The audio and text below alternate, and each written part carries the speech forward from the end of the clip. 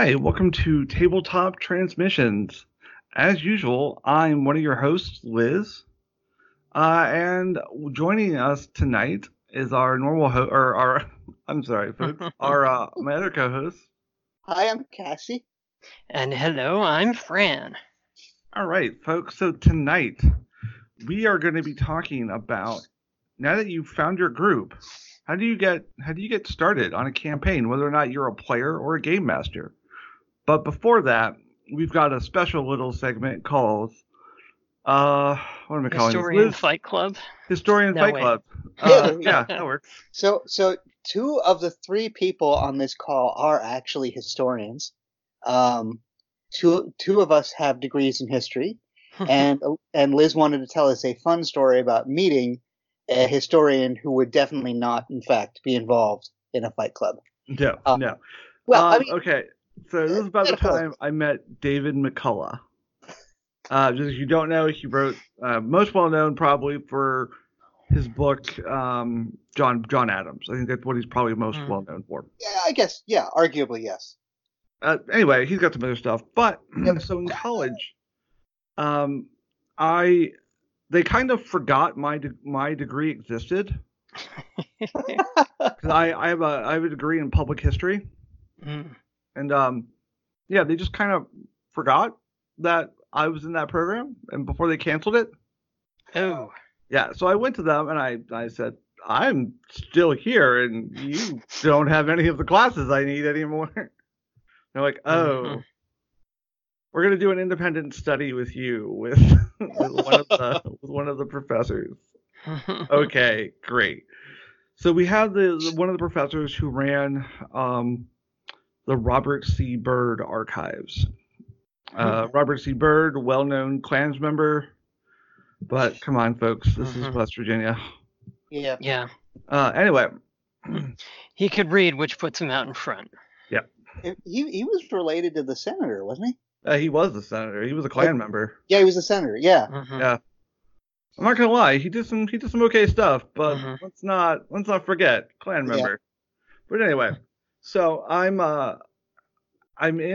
walking into that professor's office one day. It's about halfway through the semester, and I've been working with him for about a year prior. So I walk into his office, and sitting there in a chair is someone who I recognize from his dust jacket. And my jaw kind of hit the floor, and he's like, "Oh," and I'm not going to use my dead name, but he's like, "Oh, Liz, glad you could make it. Have you ever met David McCullough before?" I was like, "No."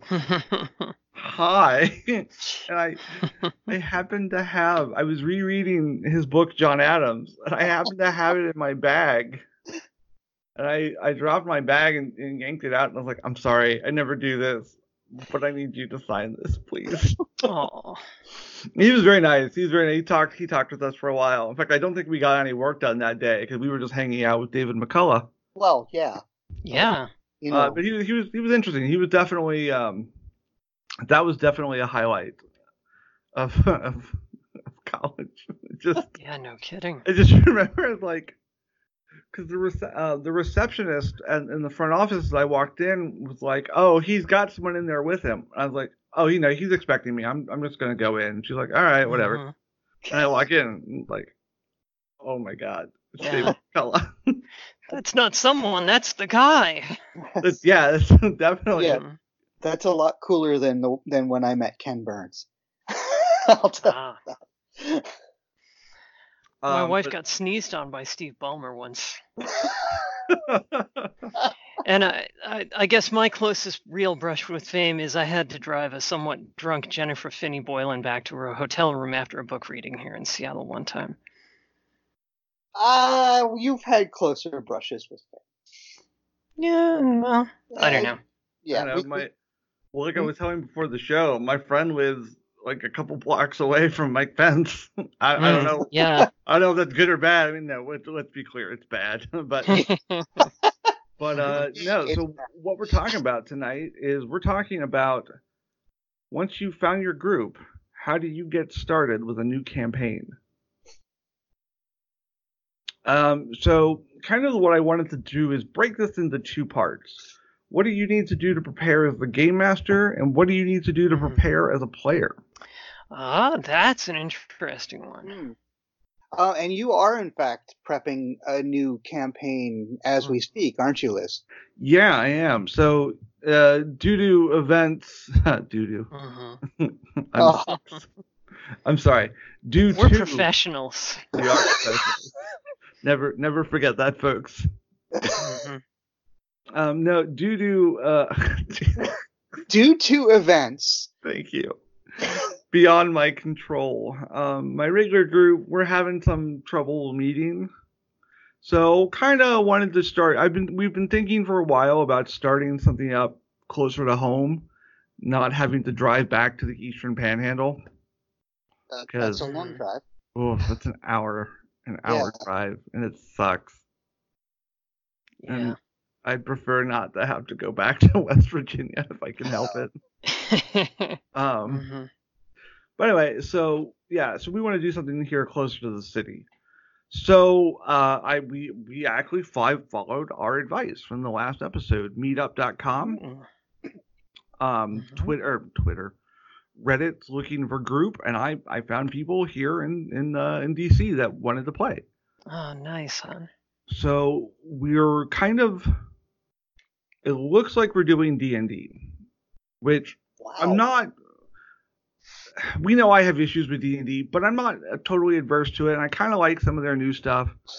And I just don't like Mike Mearls, but there are good reasons. There are good reasons.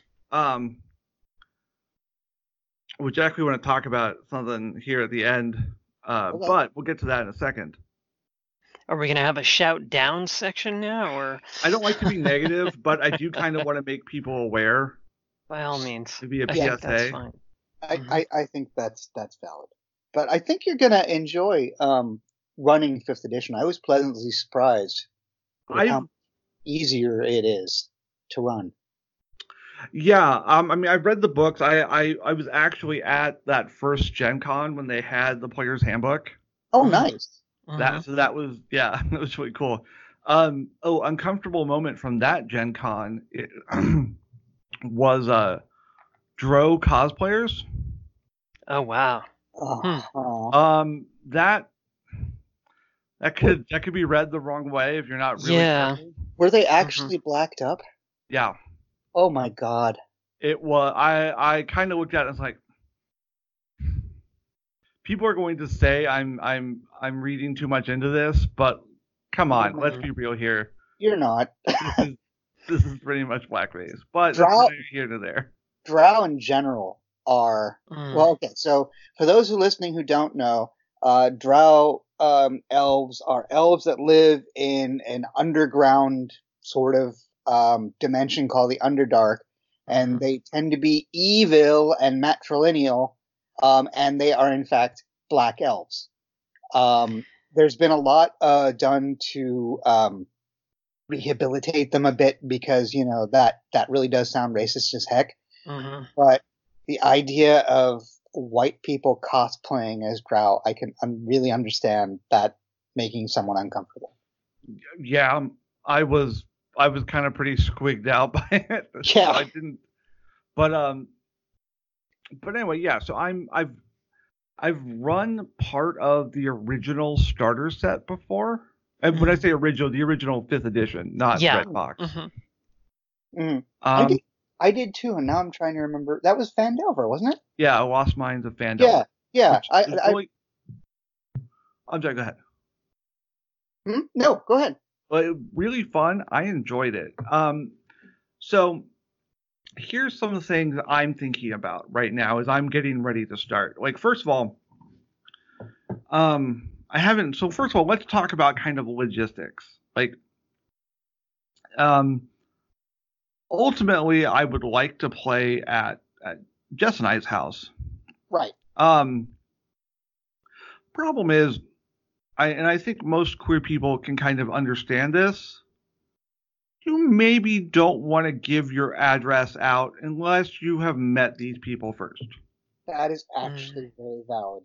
So, at least for me, what I'm doing is we're gonna kind of meet up at a Starbucks that's near the house, and we're gonna kind of meet everybody first, make sure everybody's kind of chill, kind of do a session 0 there. Mhm. And we're gonna talk about session 0 here in a moment. I promise. So don't if I don't come back to it, please someone We'll get Yeah. there. down at me. We will definitely get there. But yeah, I again, it's more. I don't want to, maybe for people who are listening who don't quite have that perspective. Hopefully, if you're listening, you're queer. If you're not, hey, hi, welcome. Thanks for finding us. Yeah. It just, for me, it's a safety concern. It's an extremely valid one, especially when you're meeting people that you don't know, that are just random people that talk a good game in email. Yeah. Yeah. This is a question I have been pondering, and I kind of want both of yours opinion. I know, Cassie, I know you said you wanted me to be the person to take the lead on this episode. Haha, I'm flipping the script. I'm going to ask you a question. But my question is, if you were in my position, if you all were setting up doing this, do you tell folks you're trans first? Or do you meet them and then explain and go from there? Oh, this is I'll let you two go first. Something that has not come up for me at all, because the only strangers I played with are the people at WotC for a long time. Certainly since I came out. It's a hard question. I think. Presumably, I online you're introducing yourself as Liz, as Elizabeth. Oh yeah. So, I'm wondering if you should do it beforehand, because that gives them a chance to back out if they can't handle it. That is mostly what I am thinking. Like, kind of be like, okay, elf in the room. I'm trans. If you have a problem with that, maybe we should reconsider this. I misheard that as elf in the room, and I really like that version better. Yeah, I actually did too, but I figured out what you meant. That's pretty awesome. Hi, I'm Liz. I slur words. How are you?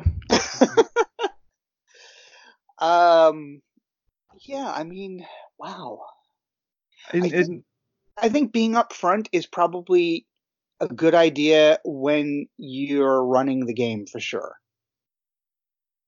And especially if you're hosting it. Does that make sense? Yeah, and I guess primarily it's weeding out potential problems. Exactly.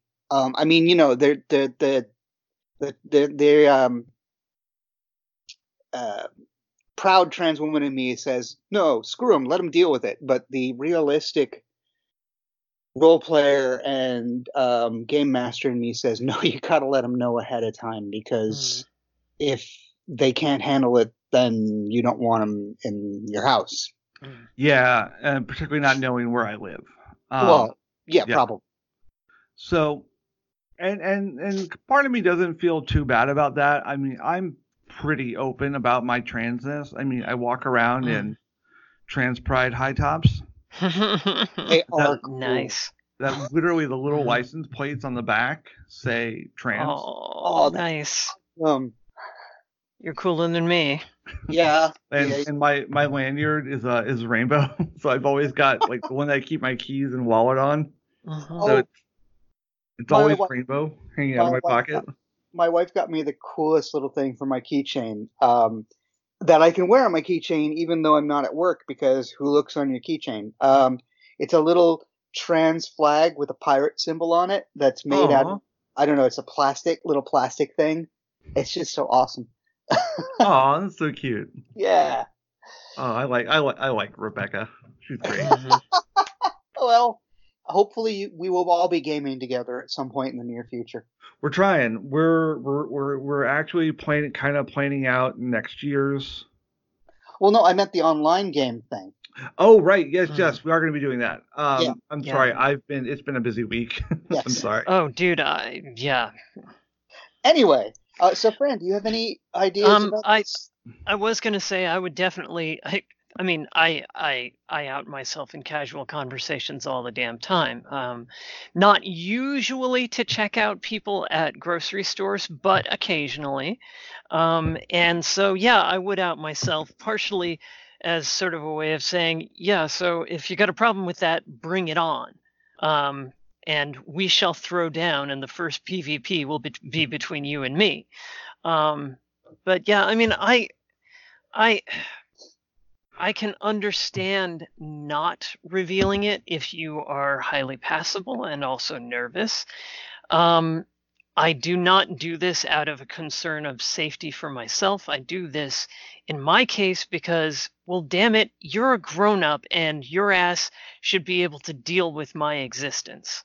And but I'm also a bit of a shit starter when it comes to stuff like that. So I think if you're in a position to do that, yeah, there are multiple different reasons for doing that. I don't think it's a requirement by any means, any more than, being required to out yourself if you're going on a date with somebody. But I definitely agree. I see both points. I think what I'm going to probably do is I'm going to be unapologetic about it. It's like, hey, I'm me. So, yeah. It's a little bit more difficult here in kind of the metro area because we skew fairly red around here. Mm-hmm. Yeah, we're in a trans friendly area, so as out and open as I am, I still keep like I have a little a pointed multi-tool on my keys for a reason. But okay, so kind of maybe enough of a downer. So let's safety concerns aside. So what am I doing to prep from an RPG perspective? And I think the first step is going to be deciding. I mean, I know what I'm playing, but what setting are we in? Because D&D, as kind of, what's the word I'm looking for? As kind of monotone as it can be sometimes. There are, like, playing in Eberron versus playing in Dark Sun are completely different games. Well, and they also encourage you to play in whatever the heck you want to if you don't want to use the setting. Absolutely. As well. That is definitely so. I mean, one of the things, one of the big questions would be for this first game, just so people know each other, blah blah blah, before we get anything going. Do I want to use a module? What's the module like? Do I like the setting of the module, or do I want to adapt it? If I'm going to use a module, if you're going to use a module, read through it twice. That's definitely the rule of thumb before the game. So it's not just it's choosing a setting or deciding whether you want to run a module or just leap into something or whatever as well. For me, I kind of like to start with big picture and go in. So I would probably, my first question is what setting? Is it going to be something I've created whole cloth? Is it going to be a mashup? Right now, so this is not what you have to do. This is kind of what I am leaning towards. I think just because I've not played D&D in so long and I'll be honest, I'm kind of interested in a lot of the campaign books they've put out. I want to look at I'm probably going to get one of those or maybe one of the campaign setting books and go from there. Yeah. Like Guildmasters of Ravincia. That cover is pretty badass. I'll be honest, I don't know anything about it. I'm not a big Magic player. Yeah, I know nothing about that setting at all. So that might be so. Anyway, I might be picking up. I'm going to be at least picking up a book. You don't have to. Please don't think you have to buy anything outside of. Well, you don't really have to buy anything because there's the basic rules online for free. Yeah, I mean, I would recommend. Okay, if you're running the game, I would recommend having the core books. Just because having a monster manual is good, and having the books that you can actually pull out and refer to quickly can also help. That is true. Yeah, because people will absolutely get things wrong.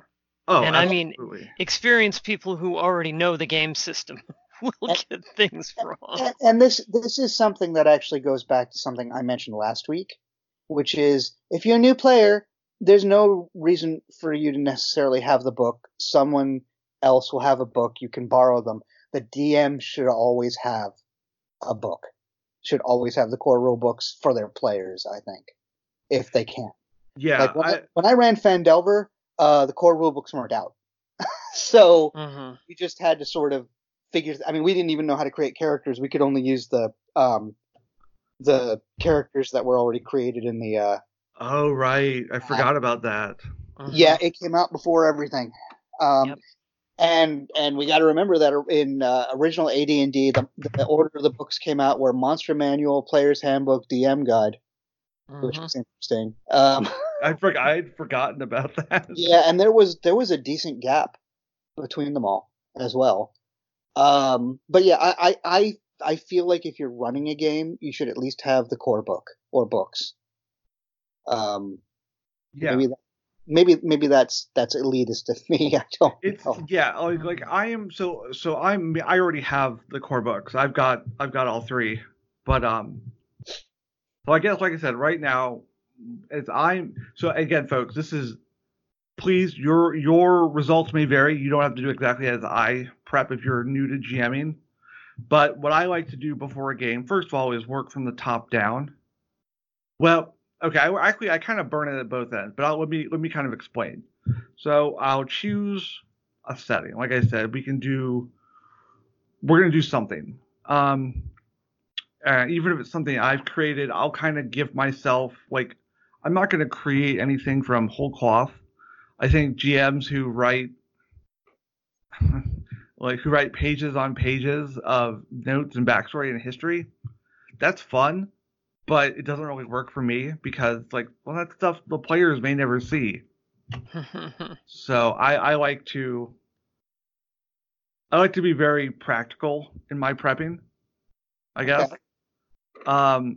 So once I've figured out, like, for argument's sake, let's say I'm gonna do. Let's say I'm gonna pick one of the published adventure books. Okay. Let's say from there, because that's actually kind of what I'm leaning towards. I'll be honest. Ghosts of Saltmarsh.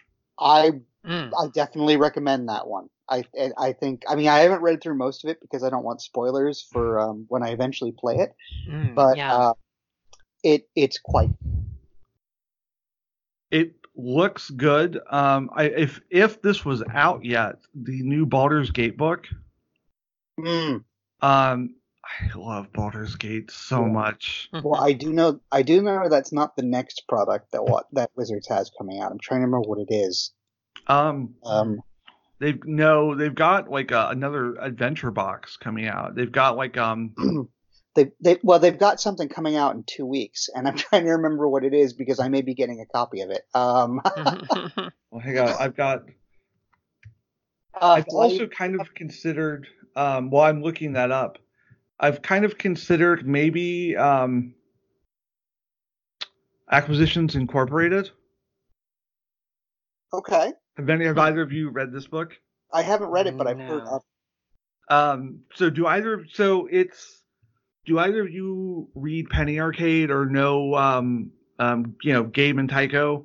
No, yes. Mm-hmm. You know of them? Yes. Yeah. Okay. So they do this thing with Wizards.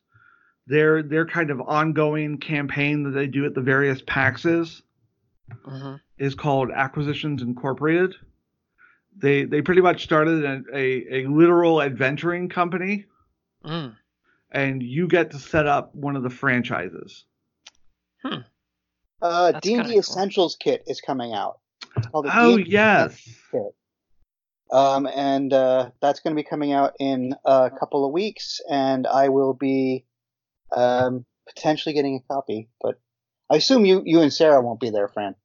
Yeah, no, we're gonna be running stuff at Yeah.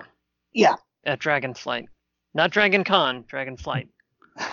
I'm kind of, you know what, I've forgotten about that book, but that also might be something I consider looking at. Well, I'll tell you what. If I get a copy, I'll take a look at it Okay, let me know. and let you know. Yeah, so I'm gonna be at WotC on the 16th, and that's when I maybe have it available. Okay. Mhm. Sorry to derail.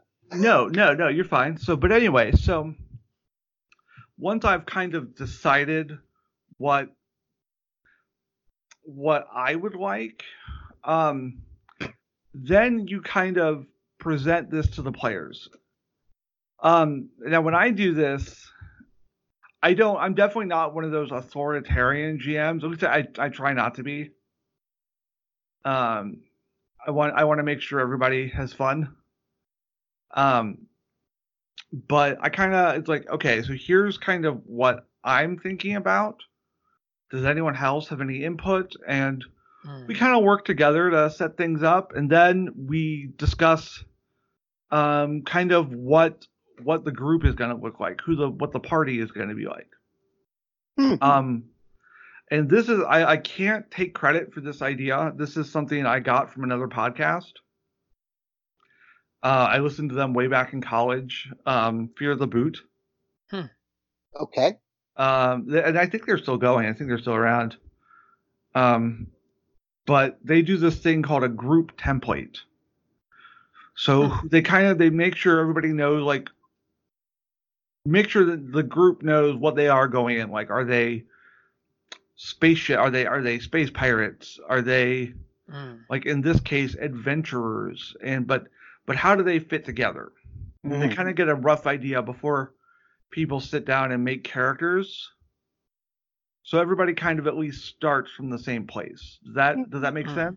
It does. It does. And it reminds me a lot of some stuff that I've been seeing in smaller games recently about sitting down, about doing precisely that. So that idea seems to have leaked out, as it were, into the ecosphere. It's definitely something I have been noticing more and more. Like, I've been reading some of the newer, like, I've actually been reading Fate books because I'm considering writing something in Fate. So I've been kind of flipping through some of the newer Fate releases. Cool. And like, they absolutely do that. I mean, I wouldn't call Fate a small game by any stretch of the imagination. Well, no. Well, I would. It's not. Fate is not a small game, but it's still sort of more of an indie type game. I think I would say still. It's definitely got that storytelling approach. Exactly. And that actually brings me up to another point when setting expectations with players. So D&D can be played a lot of different ways. Yes. Kind of, I like to prep the players on my style. I am not, like, again, you, please, listener, you don't have to do this exactly the same way. If you have a different style, by all means, but I think you owe it to your players to be upfront with them about that. Like, like I tend to run Mind's Eye. Okay. I actually prefer that. I know that other people don't, but just because I've been broke for so long, I don't have a lot of extra resources. Okay, so let me explain for listeners, because I know we have at least one listener has no idea what the heck we're talking about. There are a couple of different theories, not theories, but there are a couple of different ideas in D&D as to how to play. Before, in first and second edition, you could use miniatures in a grid, but they were more for reference. In third edition, and especially in fourth edition, minis and the grid became extremely important. Can I interrupt for 1 second? Sure. I am the biggest fourth edition apologist. Okay. I love fourth edition. Oh my God. I've got almost the whole run of it. You're the one. Yeah. Yeah, I'm the one. I'm sorry. That's all I wanted to say. Please send all the hate mail to Cassie at gmail. Hey. No, she doesn't have that email. So in third edition and especially in fourth edition, the idea of using figures and miniatures on a grid was essential. I mean, it was baked into the rules, essential for keeping track of movement and combat and things like that. Fifth edition, when it came out, tried to walk that back because a lot of players didn't like it. I mean, the players who were new to fourth edition seemed to really love it, but the players who came from third and who came from previous editions didn't like it so much. And also, it was, let's face it, a way for Wizards of the Coast to sell more miniature figures. No, I'm over here nodding. Like, you're not wrong. No, you're not wrong. So they tried to walk that back. So they have optional rules for using minis. And then they have returned to what is called the Mind's Eye, where you don't have to get absolutely specific about, because they took away rules like most attacks of opportunity, which was a very heavy tactical thing that involved where you were, where the guy was, blah blah blah. They took away a lot of that stuff, and so there are two ways to play. You can play with the grid if you really want to, and some people love it, like Fran's wife. And you can play no, I'm not making any judgments. I mean, she needs that spatial thing. And then there's the idea of theater of the mind, or the Mind's Eye, which is basically picture it in your head. It's old-fashioned role-playing. Just use a pencil and a paper. Get out some graph paper and make some notes if you need to. But basically, we're not too. You don't have to say, I move 15 feet to surround, it's not as important. And I prefer, I actually think, Mind's Eye combat can run faster. Although again, Fran's lovely wife does not agree with me. But yeah, so there are these two schools in D&D right now. And that is a long-winded explanation for what Liz was talking about. I'm sorry. So, and that's definitely a valid point. Something I would like to bring up, because I tend to like Mind's Eye. However, the reason I think it's important to bring it up to players, I know players who they have a hard time focusing if they don't have something. So, I have no problem doing that. Like, I was actually looking on Amazon, and there are a bunch of pretty good roll-up dry erase battle mats. Oh yeah. And those, and someone I'm quite fond of on Twitter, as well as their drive-through RPG products, is Trash Mob Minis. And they're paper miniatures. Oh, neat. Yeah. They're really cool. They're like, I recommend checking them out. Like, this is not my plug. Yeah. But they're pretty stylized. I like the art. I think their pronouns are he. I think it's he. I'm not sure. So I would say they. But they're really good art.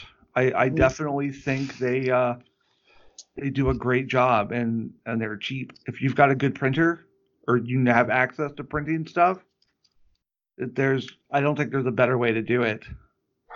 And let me emphasize also that you don't have to do necessarily one or the other. You can do a combination of both. Yeah. Absolutely. Yeah, Fred and I are in a game where we're using Roll20 because we started using it because we have a person who has to Skype in, and it really is very much a combination game. So, one of the things I love about 5th edition is the flexibility that it has. Yeah. It really is. As the dungeon master, I know it might seem like a no-brainer, but the Dungeon Master's Guide is an invaluable resource. Oh yeah. Like the 5th edition Dungeon Master's Guide, it's not, I'll be honest, it is not my favorite Dungeon Master's Guide. But it has a lot of great resources. Like I knew I wanted to talk about it, so I've got my copy sitting right here. Like it's got variable experience rules, variable spellcasting rules, plenty of things to customize the game the way you want it to be. Yeah. I'm going to surprise you here and say that my favorite DMG was the 4th edition one. Actually, mine as well. Actually, with the DMG 2. Well, I never saw the DMG 2, but what I liked about the 4th edition was, unlike 3rd edition and 1st edition, and to a certain extent 2nd, it wasn't so much about the rules as it was about simple advice to running the game, which is also what 5th edition has carried through as well. I mean, there was stuff about the rules in the DMG, obviously, but it was mostly DMing advice, and I found that to be very refreshing. I didn't necessarily find that I loved the game itself, but I did love that. I do like that book a lot. Yeah, so, it was definitely a refreshing change from the minutia of 3.5, and I'm really glad that they carried that forward into the new version. There's a lot more emphasis on, this is a game, right? You're meant to be having fun. So it's not necessarily a full simulation. It is a game. Yeah. So if it's not fun, you don't have to do it. So I think that's really good advice that GMs need to keep in mind. Unless you're Cyberpunk GMs, in which case you have to remember that it's your job to kill the players. And for those of you at home, Fran has made Fran has made a Cyberpunk reference. Take a sip of the beverage of your choice. Personally, I play this game with coffee, so I thought we were going to get away without it for 1 week. Oh hell no! Yeah, I was absent 1 week. You guys had your shot. Now our listeners have had theirs. Oh. Well played, Liz. Well played. I try. To be fair, the Cyberpunk equivalent of the Dungeon Master's Guide is literally called "Listen Up, You Primitive Screwheads," and it's basically Mike Pondsmith telling you how you can kill even the most resilient group of players, because Cyberpunk is about making you feel like the world is out to get you, because in Cyberpunk the world is out to get you. So. Yeah. Well, we're drifting off topic. I kind of want to. I think maybe we'll split this up in next week. Talk about the player side of it. But let's talk more about. We've found, I think, a fairly deep furrow here. Yeah, let's talk more about the DM side for just a little bit, though, because there is a lot more stuff to do. And do we want to talk about session 0, or do we want to save that for next week? I kind of want to save that for next week. Okay. Before we kind of go into shout-outs, I want to do... I'm trying to think of the right way to say this. The purpose of this podcast is not to drag people down, but to uplift queer folks in the tabletop community. However, I feel like PSA might need to be needed. Again, because we're talking about D&D, some of you folks might remember my comments on not liking D&D, and I won't go into the drama. For those of you who don't know, if you... I hate to even say his name. ZS. We'll just say ZS. Yes, ZS. He was he was a freelancer who was involved in some heinous abuse. He's again, I don't like to drag people down. He's a terrible person. Mm-hmm. Yeah. One of I forget what his title is at Wizards now, Might but be a chief creative officer or something like that. I'm not sure. But anyway, Mike Mearls, he was one of the defenders of this individual. You might see him out and about. He has kind of kept his head down in recent months. I think calling him a defender is a little too reductive. Can I get into it or not? By all means. Okay, so basically, he was the head designer of Fourth Edition, and he was the co-head, although he stepped back from that of original Fifth Edition, and he's still doing a lot of writing and whatnot, but he's more, I think he's more executive now. So this individual was doing a lot of work for him, as well as a lot of other game companies. We should not simply single out Mike. But what happened was so people brought the accusations to Mike's attention. Mike, being what might be considered a guy who's tries to stand up for his friends, basically said, well, give me proof. And he got emailed lots and lots of people telling him all these stories. Now, he decided, we don't know exactly how this happened, but he decided that it wasn't enough for him. But the way he decided it was he allowed this individual to respond to him by showing him the emails that he had gotten with the evidence. And then ZS basically convinced him that it was all nothing, and so he came out and said basically that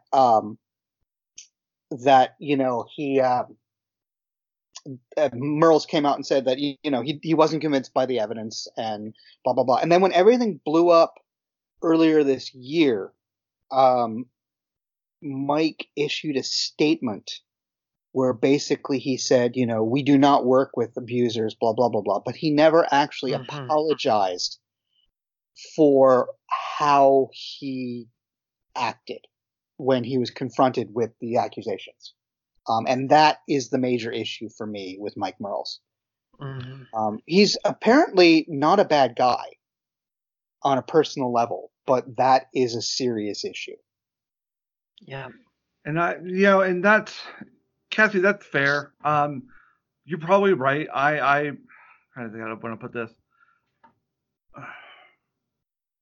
I'm kind of quick to anger. You're probably right. He probably is a decent person, but that's what he's made some mistakes. Yeah, and he hasn't owned up to them. Yeah. And so we don't, because he hasn't owned up to them, we don't really know how he feels about it. And we don't really know about how he feels about whether he believes the accusers or whether he still believes Zach and he's used the name. And he's Ziggy. Yeah. Sorry. And he's just using corporate speak or whatever. And we don't know. I think the reason this hits so home for me is I will be frank, folks. I don't mean to make this end a downer, but I am an abuse survivor myself. I don't. You survived. That's not a downer, dude. Yeah, it just sorry. Kind of sets, Gender neutral dude attempt rejected. Apologies. No, I got you. But yeah, I don't know. I wanted to give a PSA because I actually ran across. I wasn't expecting this. It was kind of. I was watching a video about the new Baldur's Gate 3, and he popped up, and I was like, oh, well. For those that know and are aware, kind of wanted to give a little PSA. Just be on the lookout for that. Yeah, I mean, and here's the thing, there are plenty of other wonderful people who work at Wizards of the Coast and D&D, and I was disappointed with Wizards' response in general, but I do not hold it against the people who work there or who do most of the products because, well, I've met some of them and they're very nice, welcoming, extraordinary people. No, and I don't want people to think I'm hating on Wizards. It is definitely not that. But he is an executive. That idea. Yeah. He is an executive at Wizards, and so you have to remember that. And hey, please don't disinvite me from Wizards events. I do have a small conflict of interest, but No, Wizards, don't disinvite Cassie. This is my fault.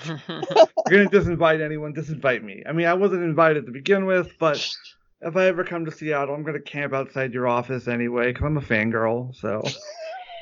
And if I can drop a little bit, I will say that I've been in enough industries with enough good people and watched enough good people make bad mistakes to know that that is a thing that happens. You can be a good salt of the earth person. You can be a staunch ally, and you can find yourself opening your mouth and sticking your foot in and going, why do I taste toes? Oh God, why am I still talking? Oh my God, what am I doing? Why am I digging the hole deeper? I will go so far as to say I have done this, and I no doubt will do it again. We make dumb mistakes. The big difference, the thing that separates the really great from the merely good, is when they make a mistake, stand up and say, I have made a mistake, and I'm going to go dig out from it now. And you look at future behavior, and future behavior has fewer mistakes in it, or at least different mistakes. Yeah. So, I mean, I think most of our disappointment stems from the fact that Mr. Merles hasn't stood up and said, you know what, I feel crummy about how this happened, and I'm not entirely certain what the best way is forward, but I'm looking for better ways. And the thing is, his window to do that has also passed, and I think he has to know that as well. So if he says anything now, then that could be a problem as well. So let's kind of shift gears for a second. Let's end on a good note. Okay. What are we shouting out to this week? Who wants to go first? I will go first. So, if I am allowed to, I would like to shout out for something really old. Well, not really old. I would like to shout out for something from 2009.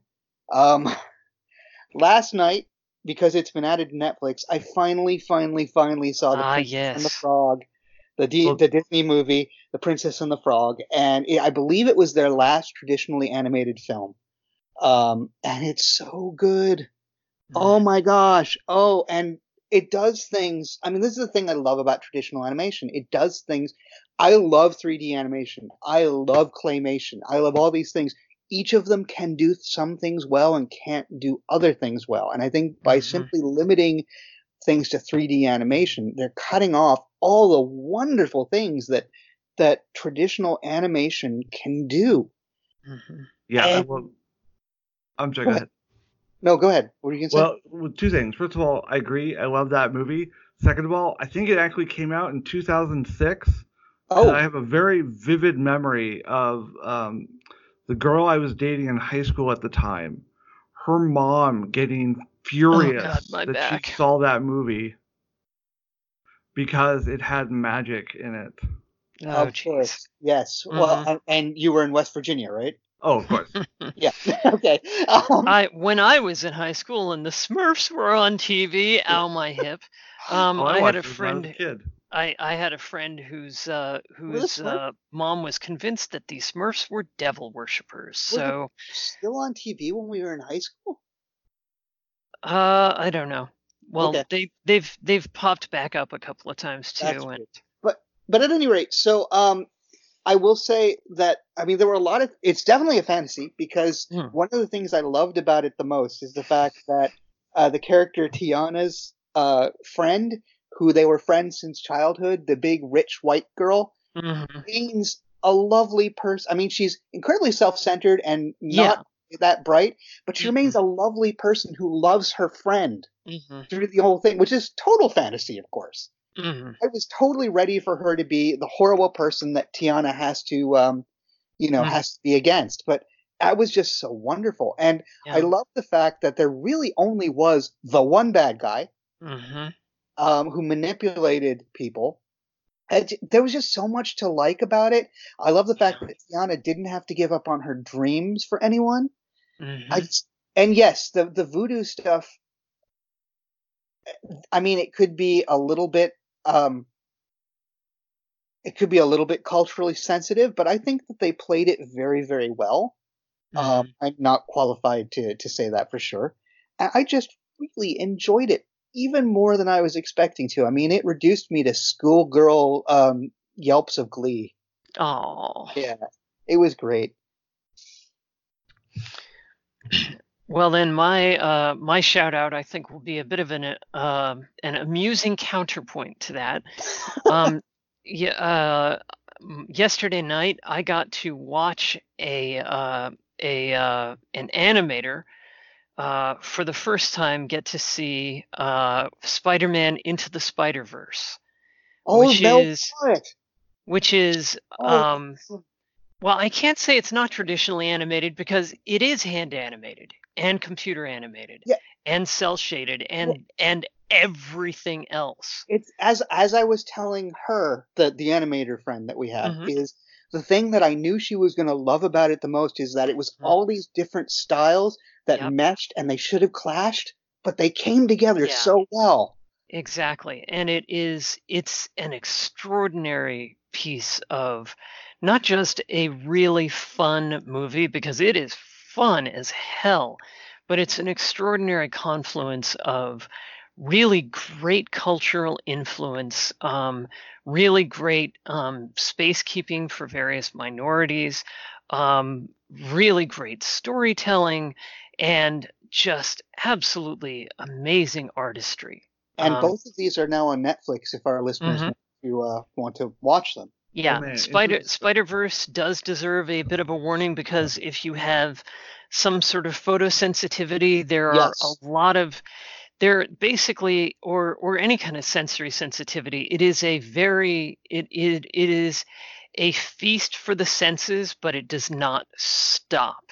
Yes, and my wife gets migraines from strobe effects, and she is unable to see it, and she is very unhappy about that. Yeah, it is a bummer. I mean, I don't think it's something that they could possibly have avoided and done things the way they did them, but yeah, it's a shame.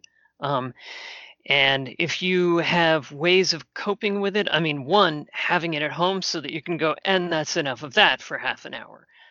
That can help. In fact, the reason that our friend was watching it at home is because she has sensory processing issues and really liked the fact that A, she could pause and get up and walk away, and B, I had the volume control. Yeah, it's an extraordinary, wonderful, nuanced film that really just delivers so many things so beautifully, and you can pretty much pause it at any moment and go, God damn, look at that. and have something interesting to see. And the soundtrack. Yeah. Oh, yeah. Oh man, yeah. The theme, I'm not even gonna say music, but sound for the Prowler is just, it's chilling. Ooh, yeah. Yeah. So she liked it then. Oh, she loved the crap out of it, and oh yeah, and Sony or Dirty Rotten Finks for setting up the Blu-ray so that it auto plays the extras afterwards, because we meant to get to bed a lot earlier than 1 a.m. and we just kept on going. Well, we can watch one more. So yeah, Sony or Dirty Rotten Finks, who made a really, really superb movie. Okay, so mine this week, I think is definitely on brand for me. It's a Kickstarter. It's a Kickstarter that, I'll be honest, is not doing great. It could definitely use more support. So even if one person listening to this can kick a few bucks forward to help this thing get made, it'll be amazing. It's a documentary called Let's Play Dungeons and Dragons Behind Bars. And it's about Dungeons and Dragons and role playing in general in the prison system. Huh. And it's, I mean, if you're anything like me, you're for prison abolition. But I'm not here to do that. It's definitely it's worth the look. If you saw the documentary on Vice a couple years ago about Dungeons and Dragons in prisons, it's the same person who had a hand in making that, doing this and expanding it. I backed it. $40 will get you your name in the movie as well as a digital link. $25 gets you a shout out on the website as well as a digital link to the documentary once it comes out. Liz, how about once we get the episode up, we'll include a comment with a link to this. Yeah, I'm going to make sure I put it in the show notes. Yeah. Okay. I like that idea. There are show notes? Sometimes, if I remember. Okay. But I think it's definitely a project worth doing.